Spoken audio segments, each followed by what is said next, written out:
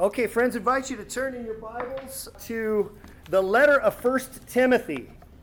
1 Timothy in the New Testament. 1 Timothy. So we're starting a brand new series today called Entrusted with the Gospel. We'll be looking at Paul's, what they're called pastoral epistles.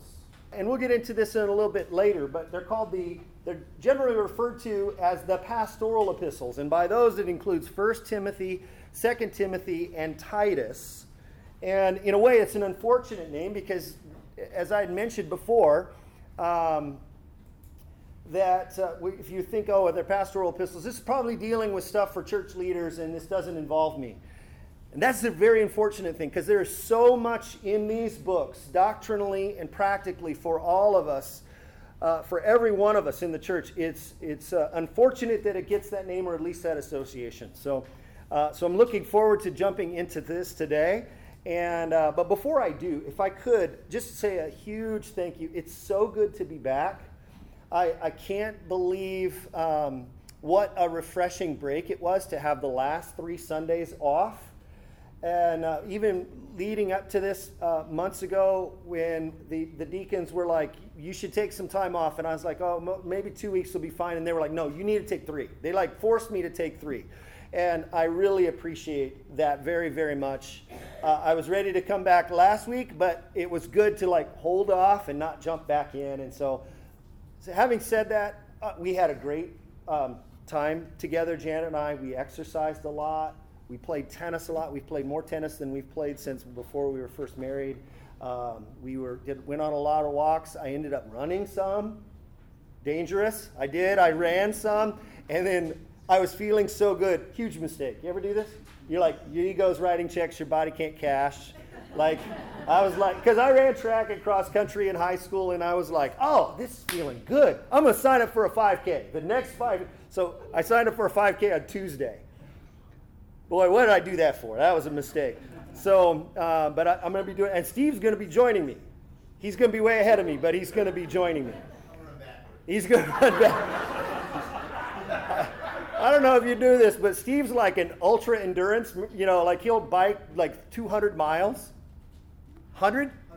120 miles. So he's going to be running and wanting to talk to me, and I'll be like, So.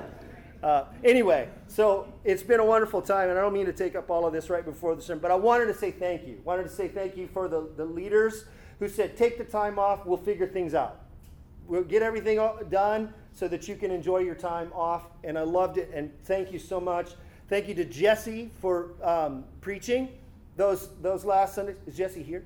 No, he's on vacation. He took a little, he needed it after the last 3 weeks. Starting off those 3 weeks. Yeah. Anniversary. Oh, happy anniversary to them. But thank you to Jesse. Thank you to everybody else who volunteered to put things together, the setup team and everything. Steve for helping with sound and all of that, and the musicians, and just what a wonderful time. And so anyway, but I'm grateful to be back. My biggest fear in coming back is I forgot how to do this. It's been so long. And I also had to put on pants today for the first time. So I was like, oh, wow. They still fit. Maybe all that running is helping. So today we're going to be looking at Entrusted with the Gospel. First, and we'll be spending our time in 1 Timothy. And as we tend to do on these expository series, we're going to be hitting a lot of introductory material, and then we'll get into a few of the verses here, okay? So if it seems like this is really scattered in a mess, it's just kind of the typical thing that happens with first-time series in a book. We just have to answer some of the questions like who and to whom and why and when and all of that. But before we get to that, let's read it. And it could be that I'm just out of practice and I forgot how to do this. So, but I just ask you to bear with me. It's going to be a teaching time today, and I'm looking forward to that. 1 Timothy chapter 1, verses 1 and 2. Paul, an apostle of Christ Jesus, by command of God our Savior and of Christ Jesus our hope, to Timothy, my true child in the faith, grace, mercy, and peace from God the Father and Christ Jesus our Lord. Let's pray together.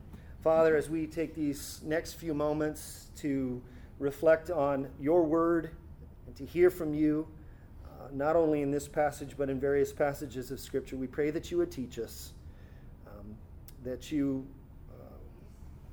would be honored by our attentiveness, that you would give us indeed ears to hear, that you would soften the soil of our heart to receive your word, and that the words of my mouth and the meditation of all of our hearts would be pleasing to you, O Lord, our rock and our Redeemer. It's in Christ's name we pray. Amen. So let's start with some of the particulars. Who, whom, where, when, why, and what. Who is the author of this letter? Well, as we saw there right there in verse 1, is the Apostle Paul, the writer of the majority of the New Testament.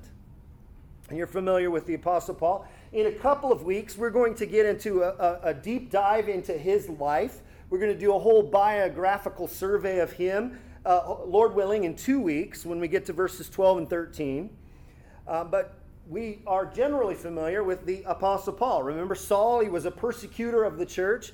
He was the one who was a Pharisee. He was breathing out murderous threats against Christians because of their heresy in his thought and in his mind, because they were worshiping Jesus Christ as the Messiah. But the Lord got a hold of Paul's heart. Paul really didn't have much of a say in this. The Lord appeared to Paul while he was going with letters to kill Christians, and he knocks him off of his horse, he blinds him, and he says, I have a plan for you. We have the Apostle Paul here. That is who is writing this, and more on him here being apostle here in a moment. To whom is Paul writing? He's writing to, as we saw there in verse 2, to Timothy. To Timothy. And we're going to get into a little bit more about Timothy here in a moment. But if you notice that in verse 3, he says, as I urged you, Timothy, when I was going to Macedonia, to remain at Ephesus, so that you may charge certain persons not to teach any other doctrines. So one of the things that we can notice about Timothy right away here is he is a protege of the Apostle Paul.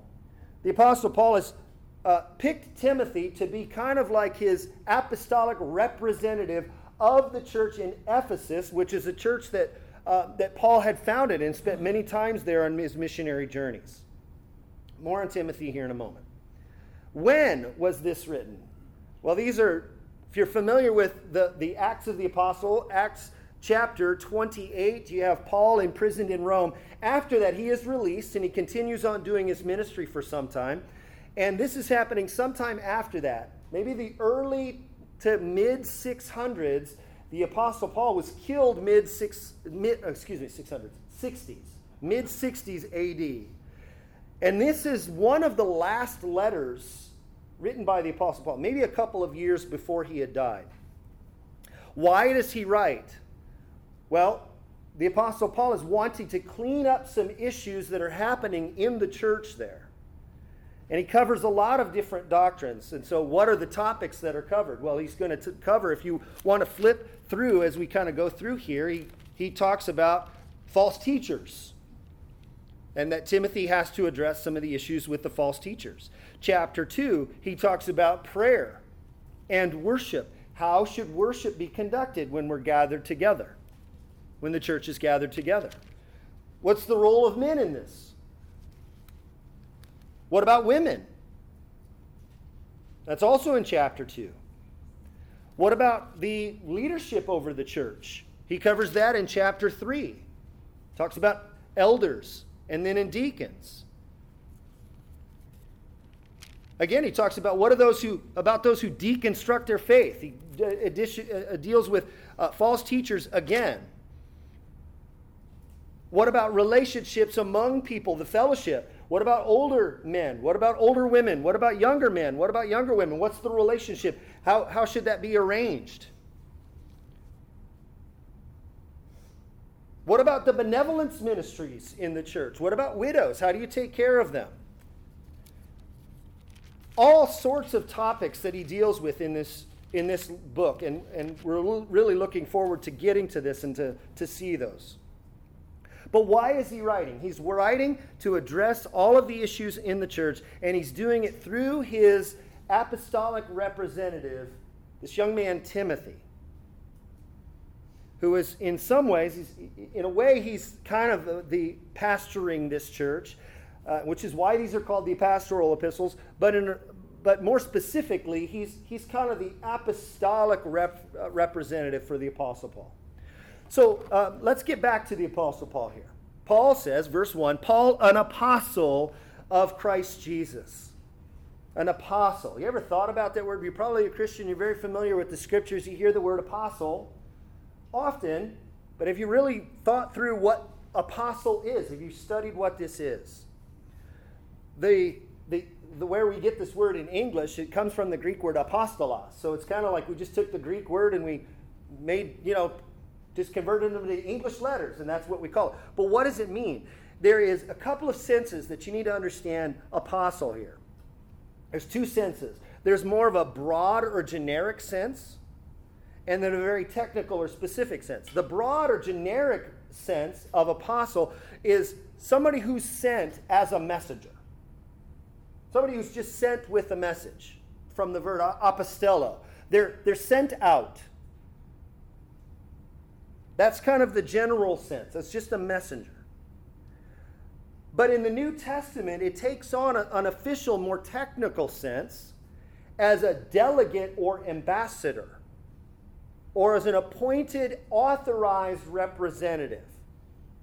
Became a technical term for someone who was sent as an official representative bearing the authority of the one who sent them, him or her. So which is it here in this letter? In the early church, it is referred to, it is often, now again in Scripture, sometimes it's used in the generic sense, but you just have to read with the context, but many times it's used for an authoritative representative in the church. Which one is it for the Apostle Paul here? Well, what does he say? An apostle of Christ Jesus, by command of God our Savior, and of Christ Jesus our hope. He's an apostle of Christ Jesus.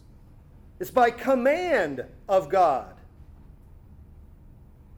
So this is a technical term conveying the authority. Those who are authorized by Christ himself, commissioned by Christ to represent Christ to the church. Now, if you're familiar with Jesus' ministry, remember we had lots of crowds around Jesus. And then he had selected some 12 to be his disciples. But over time, as you read through the Gospels, there were more and more people who are coming as disciples, which means learners. The number of disciples ended up being a much larger group than the 12. But then at one point in that ministry, Jesus took that 12 and he commissioned them to send them out to be his apostles. They had a different authority than the rest. You saw this even in the early church. As the early church was established, it was those 12 minus Judas, we'll get to this here in a moment, that had the authority to teach what Jesus had commissioned them to do. So Paul is commissioned as an apostle. Now Timothy knows this. As we get into this, Timothy knows who the Apostle Paul is. Why is Paul writing this to Timothy? Well, he's not writing this to Timothy alone. He's writing this for everyone to read this. Don't think as we go through 1st and 2nd Timothy, don't think that Timothy's reading this on his own alone. There's a sense in which Paul is writing to the entire congregation. He's speaking to Timothy, and he wants the entire congregation to overhear him. And so, in a way, he's wanting to establish here, not so much for Timothy, but for everyone else, his apostolic authority in what he's about to say. He's establishing his authority and credibility. And in so doing, reaffirming the authority Timothy has to do the directions that Paul wants him to do. Now let me say this. Paul did not volunteer to be an apostle. The Lord Jesus, God the Father, and God the Son commanded it. No one volunteers to be an apostle. So I want to talk about this, the doctrine of the apostleship or apostolic office today. After his resurrection, Jesus commissioned those 12, minus Judas, so it was 11, to be his disciples. John chapter 20, Jesus said to them, "Peace be with you. As the Father has apostelloed me, sent me, so I am sending you." I am sending you. Likewise, Matthew chapter 28, Jesus says, "All authority in heaven and on earth has been given to me." And then he says, "Therefore, go." They have a derived authority from him to go and share this gospel message. Go and make disciples of all nations, baptizing them in the name of the Father and of the Son and the Holy Spirit, teaching them to observe all that I have commanded you. And behold, I am with you to the end of the age. So what's the criteria for becoming an apostle? Well, as we study the scripture, we can't get into the full argument here, but just let me give you a quick survey. One, you had to have physically seen the physical resurrected Jesus, and you have to have been personally commissioned by him. Remember Judas, one of the 12 apostles, who betrayed Jesus, and in his regret or remorse, not repentance, but in regret, he took his own life. And in Acts chapter 1, they discuss his replacement. You remember this story? Verse 21. "So some of the men who had accompanied us during all that time," they say, here's the criteria. We need to find a replacement for him. "Beginning from John's baptism," the beginning of Jesus' ministry, "until the day Jesus was taken up from us. One of these men must become a witness of the resurrection." You had to have been in Jesus' ministry. You had to have seen the resurrected Jesus. And it's very interesting when in Acts chapter 1, when they're finding this apostolic replacement, they present forward two people who meet this criteria.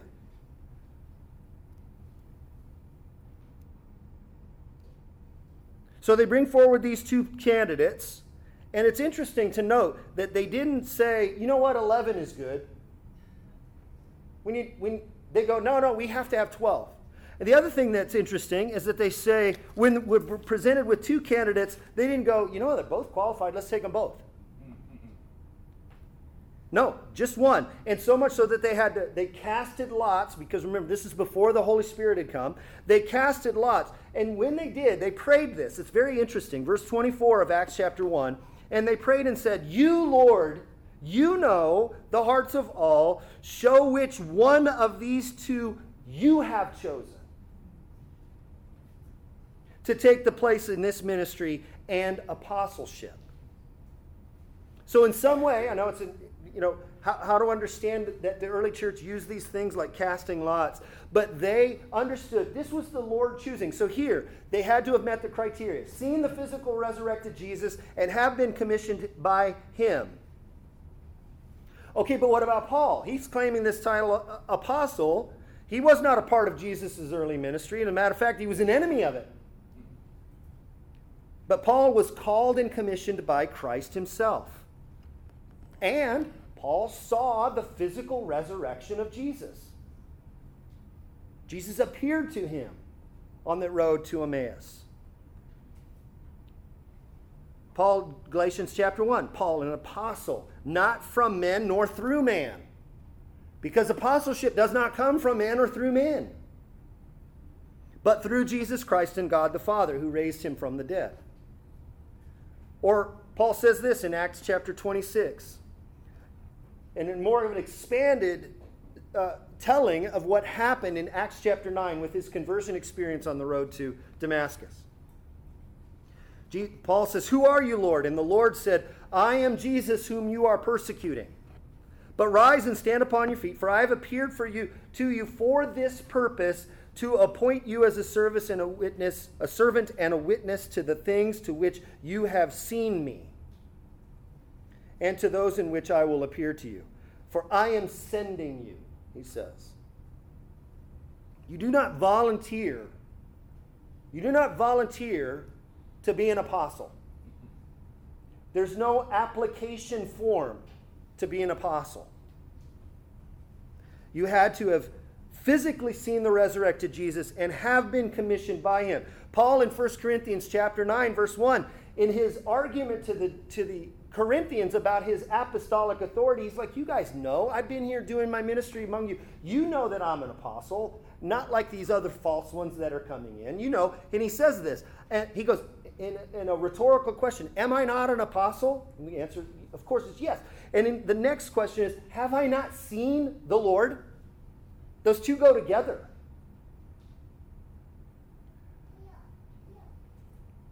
So you get the point here. Let me ask this question. Are there apostles today? Let me answer that. No. There are no apostles today. Why spend so much time on this? Boy, he must have been thinking about apostleship a lot on his vacation. No, this is really an issue. Still today in the church. And it really takes the form of two fronts. The one front, some will say, yes, there still is apostolic authority today. It's in the Roman Catholic Church. It started from Peter. It continues on through the papal authority and through the magisterium, the entire teaching body. So much, I was just reading about this last week, about Roman Catholic teaching from Vatican II, also in the Catechism, and I didn't want to spend too much time pointing this out, but they clearly state that the teaching office in the church, the Pope and the magisterium, what they teach, their tradition, is on the same level of authority as Scripture, because they're carrying forward the apostolic office.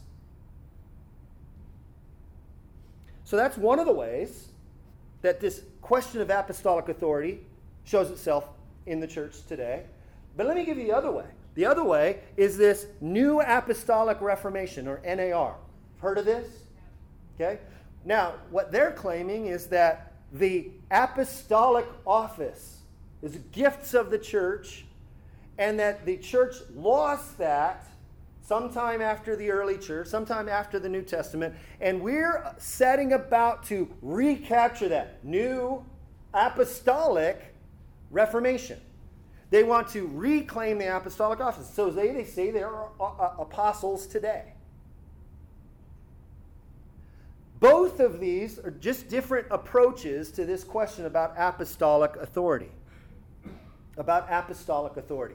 Well, what's our view? Are there apostles today? No, there are not apostles today. The apostolic office was in that church age.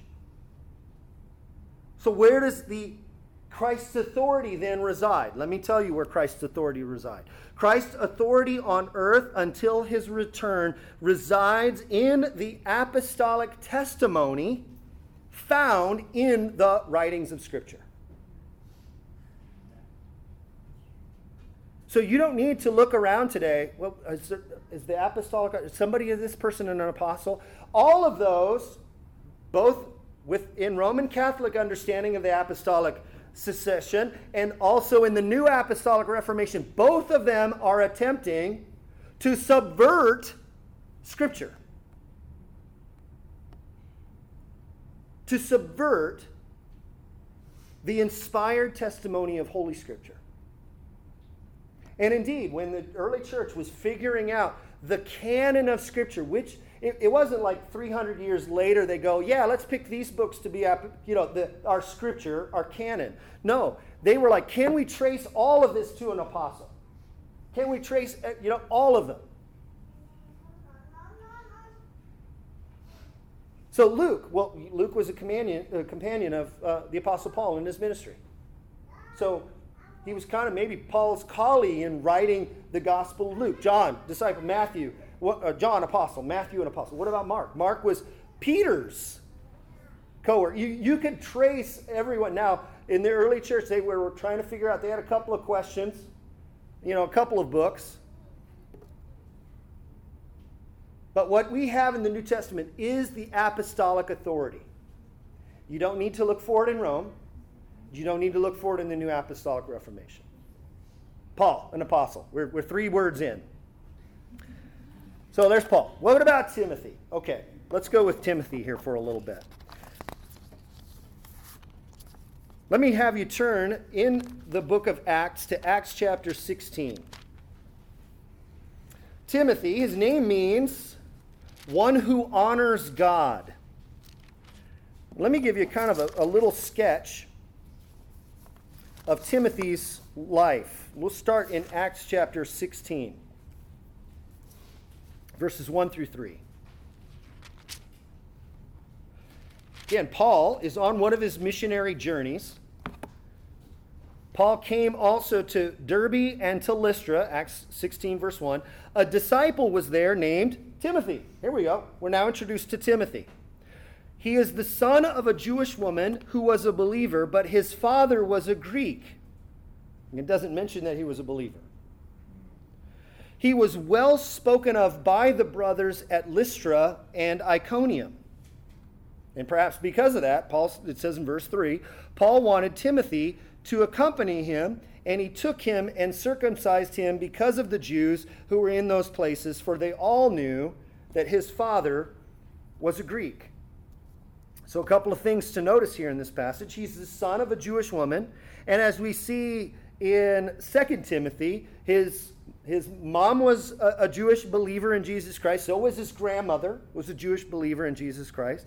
But his father was a Greek, and so he was apparently had come to believe in Jesus Christ before he even met the Apostle Paul. And Paul recognized in Timothy, this is somebody who I want to have serving with me in my ministry. And Timothy, to his credit, must have been very eager to serve Paul, because he was willing to get circumcised for it. Some of us have to sacrifice some things to go into ministry. Well, you got to hand it to Timothy there. Now, why? Wait, doesn't the Apostle Paul say, you should not get circumcised if... Well, the issue is that Timothy's Jewish. And he knew that this was going to be a stumbling block as they were going to go on their ministry, especially as they were to go into synagogues, to have somebody who is Jewish. And how you know somebody is Jewish, even if they have just their Jewish mother, is all you need to confirm. Because there's always a how do I say this? There's greater certainty knowing who someone comes from through the mother, right? Because you see it, and they come out. So they say, well, if your mother's Jewish, you're Jewish. And so Timothy had to be circumcised. Now, at the date of this letter, 1 Timothy, Timothy is in his late 20s, early 30s. What we read about in Acts chapter 16 is about 13 or 14 years earlier. Now, if you do the math, I know some are homeschooled, but if you do the math, that's 17 to 19 years old. 17 to 19. How many of you are close to that age? Come on now. Within 5 years. Okay. In the grand scale of things, I'm close too. How many of you are close to that age? Let's say 25. 25 or younger in here. Okay? All right. Timothy joined the Apostle Paul in his ministry when he was about 17, 18 years old. How many of you are that age? Let me just say this. Yes, the Lord can use you in ministry. How many times, as we'll get to this later in these letters, where Paul has to encourage Timothy, don't let anyone look down on you because you're young. He's appointing him as he's saying, you are my apostolic representative to this church. You're going to oversee the appointing of elders, old people to help lead the church. But just because you're young, you shouldn't be looked down on for that reason. Timothy was often very timid and shy, and Paul had to regularly speak about how he shouldn't be timid, that he should be encouraged in that. Now, notice back to 1 Timothy here. Notice how Paul describes Timothy, verse 2. To Timothy, my true child in the faith. My true child in the faith. Paul's close relationship with Timothy is described in these parental, familial metaphors. And I say metaphors kind of loosely here. Paul does this so often with Timothy that it's like a metaphor, but beyond a metaphor. And it really exposes the backdrop to their relationship that they have had.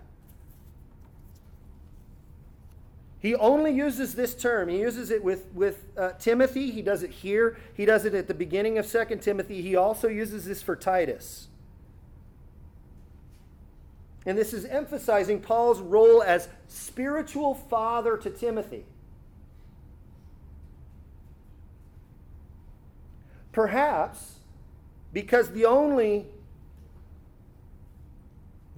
spiritual authority or spiritual instruction or nurture that he had experienced was from his mother or his grandmother. Remember, it just says his father was a Greek. It doesn't say that he was a believer like it says of his mother. So maybe the Apostle Paul is spiritually adopting Timothy.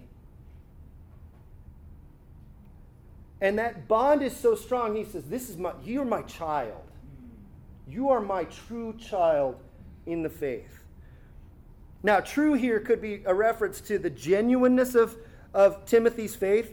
2 Timothy, at the beginning, chapter 1, it says, and I am reminded of your sincere faith, a faith that dwelt first in your grandmother Lois and your mother Eunice, and now, I am sure, dwells in you.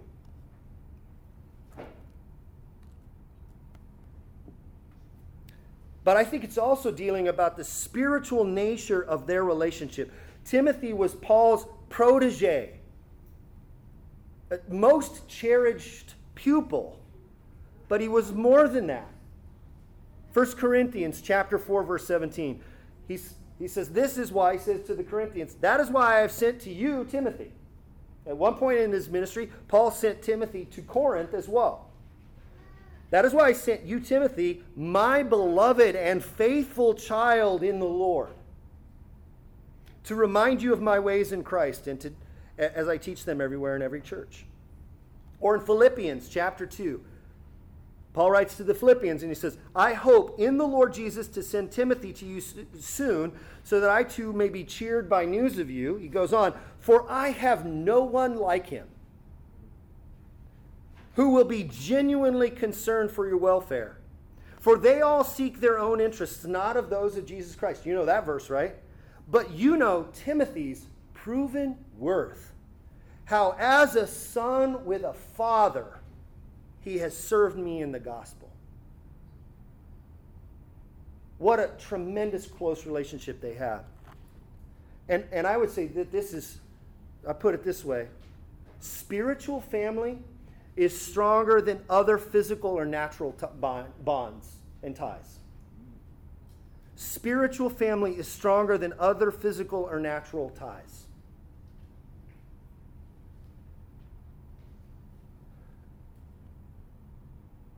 Jesus even said, John's gospel begins, that to all who received Christ, he gave the right to become children of God, who are born not of blood, nor of the will of the flesh, nor of the will of man, but born of God. Which means when you are born again and you come into relationship with Jesus Christ, that you are now part of God's family. And you join with all of those siblings in that family. And those bonds are stronger, deeper, more eternal than even our earthly bonds. In Matthew's gospel, Jesus says this. Remember, Jesus is going about his ministry. While they were still speaking, the people Behold, his mothers and his brothers stood outside asking to speak to him. But he replied to the man and told him, Who is my mother? And who are my brothers? And stretching out his hand toward his disciples, he said, Here are my mother and my brothers. For whoever does the will of my Father in heaven is my mother and brother, my brother and sister and mother. Your spiritual family is stronger even than physical or natural bonds and ties.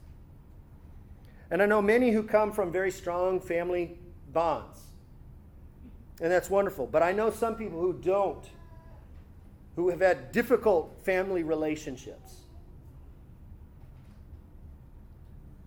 And then when they become Christians and come into the church, they realize, I've become into a whole new family. Now, they don't abandon their family. Indeed, becoming a Christian makes you pray more urgently for them to come to know the Lord. But what a gift that is, that Christ brings us into his family. And the spiritual family is stronger. And the Apostle Paul, it doesn't really have any mention about whether he was married. He clearly was unmarried when he writes to the Corinthians. Some speculate, well, he never was married and he was single, which would be kind of weird for somebody of a Pharisee at his age or stature. Perhaps. Some say because of that he would have probably been married but didn't have any children of his own, and maybe his wife left him after he became a Christian. Perhaps. We don't know. But we know that he was unmarried and that he was childless at this time. And Timothy was his child, spiritually in the faith.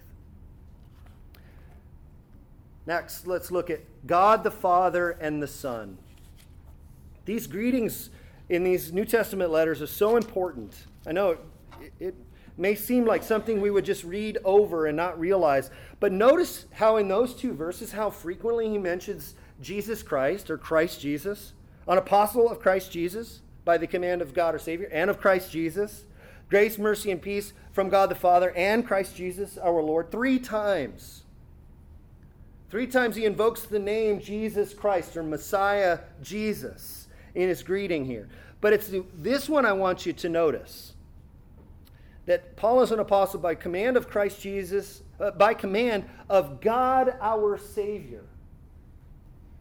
Now normally, in the New Testament, he would refer to Christ as Savior. What's going on here? Well, I think Paul here is drawing on very familiar Old Testament terminology. Let me give you one. You can see this in the Psalms in particular. The Lord lives. It's hard for me not to say it from my childhood. The Lord liveth, and blessed be the rock, and may the God of my salvation be exalted. Right? God as Savior. Or lead me in your truth and teach me, for you are the God of my salvation.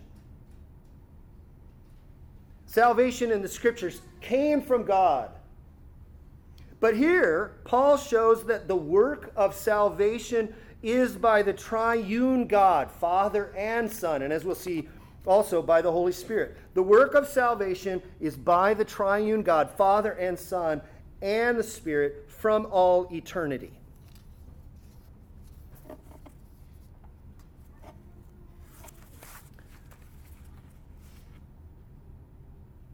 Philippians chapter 2. And being found in human form, he, as Christ, humbled himself by becoming obedient to the point of death, even death on a cross. Therefore, God has highly exalted him and bestowed on him the name that is above every name, so that at the name of Jesus, every knee shall bow in heaven and earth and under the earth, and every tongue confess that Jesus Christ is Lord, to the glory of God the Father. The Father sends the Son. The Son obediently goes on behalf of the Father. Far be it from our mind should be any notion that Jesus was unwilling to go, but the Father forced him to go, and this is some sort of divine child abuse. No. This is an eternal plan between the Father and the Son to redeem and to save. So that's why the Apostle Paul says here, God our Savior and Christ Jesus our hope. And so what is hope? Today we often hear or use the word hope as desire or wish. When you use the word, is that how often you use it and think of it, right? I desire or wish. I hope to win the grand prize drawing. Or I hope my team makes the playoffs. But that's not how the New Testament uses the term hope, the Greek word elpis. Biblical hope is not desire or wish, but more like confident expectation and solid assurance. One commentator says this: hope is directed toward the future. Once we have received what we have hoped for, hope ceases. Romans chapter 8, verse 24. Thus, the ultimate focus of Christian hope, according to the New Testament, is the return of Jesus Christ, the resurrection from the dead, God's ultimate salvation of his people, and the resultant eternal life in a restored creation.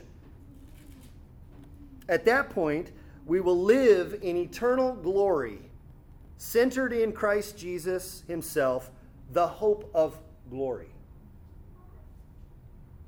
This is all what's embedded here in these words. I'm an apostle of Christ Jesus by command of God our Savior, God the Father, the initiator of this plan of salvation, and God the Son, Jesus Christ, the accomplisher of this salvation, who is our hope.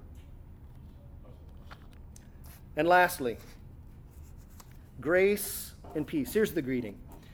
Grace, mercy, and peace from God the Father and Christ Jesus our Lord. If you're familiar with reading the New Testament letters, you read Paul's letters, and somewhere in those introductions, almost always, he says grace to you and peace. Some form of grace and peace, right? Grace and peace. Grace and peace. Romans 1, 1 Corinthians 1, 2 Corinthians 1, Galatians, Ephesians, Philippians, Colossians, 1 Thessalonians, 2 Thessalonians, Titus and Philemon. Every place he says grace and peace. Two places he adds mercy. Grace, mercy, and peace. The other place, 2 Timothy 1. So perhaps, maybe the Lord was, through the Apostle Paul, assuring Timothy that maybe he needed more than just grace and peace. What he needed was mercy. Now, grace is descriptive of what God does in dealing with sin and guilt itself. God's with nothing deserving it or initiating it on our behalf. He purely, out of his grace, chooses to save. And so this is what's included in these Christian greetings. Grace. Grace to you. Undeserved, unmerited favor of God. Well, what's the difference between grace and mercy? Mercy and grace, despite what we often think, they're not synonymous. Mercy is, in real world experience, not getting the consequences for what our sins deserve. So let me explain. So our sins violate our relationship with our God and Creator and Lord. But through Jesus Christ, that sin can be forgiven and reconciled and restored, taken away on the cross. But the consequence in real world life of that sin may remain. Okay? Mercy, on the other hand, would be God going out and removing the consequence. He doesn't always do this, but sometimes he does. And perhaps Timothy, in what he was experiencing, whether it was sin of his own or what he had to experience difficulty in ministry, he needed mercy. How often do we pray for God to be gracious to us, to forgive us? And we should. And we pray it knowing and expecting that because of the work of Christ and the assurance that we get from the gospel, that He grants that to us. But how often do we cry out for our behalf or for others for mercy? Lord, if you would be merciful. Lord, we know that so-and-so is a believer in Jesus Christ, but they're experiencing this debilitating disease. Lord, if you would be merciful and spare them of that. Spare them of the consequence of the sin in this world. Lord, we thank you for the grace that you have given us, but if you would, in your mercy, spare. And perhaps, and I don't think that there's any major theological reason why Paul doesn't include mercy in his other prayers for other people and only prays for it for Timothy as if, well, you should only pray for mercy for ministers or something. Wouldn't be bad. You could do that for me. I'd appreciate that. But maybe we take encouragement in this, that maybe we would pray for God's mercy. And use that term. Lord, that you would be merciful to me. Lord, that you would be merciful upon my family. Lord, that you would, in your mercy, act to save. Amen? Grace, mercy, and peace from God our Father and from Jesus Christ our Lord.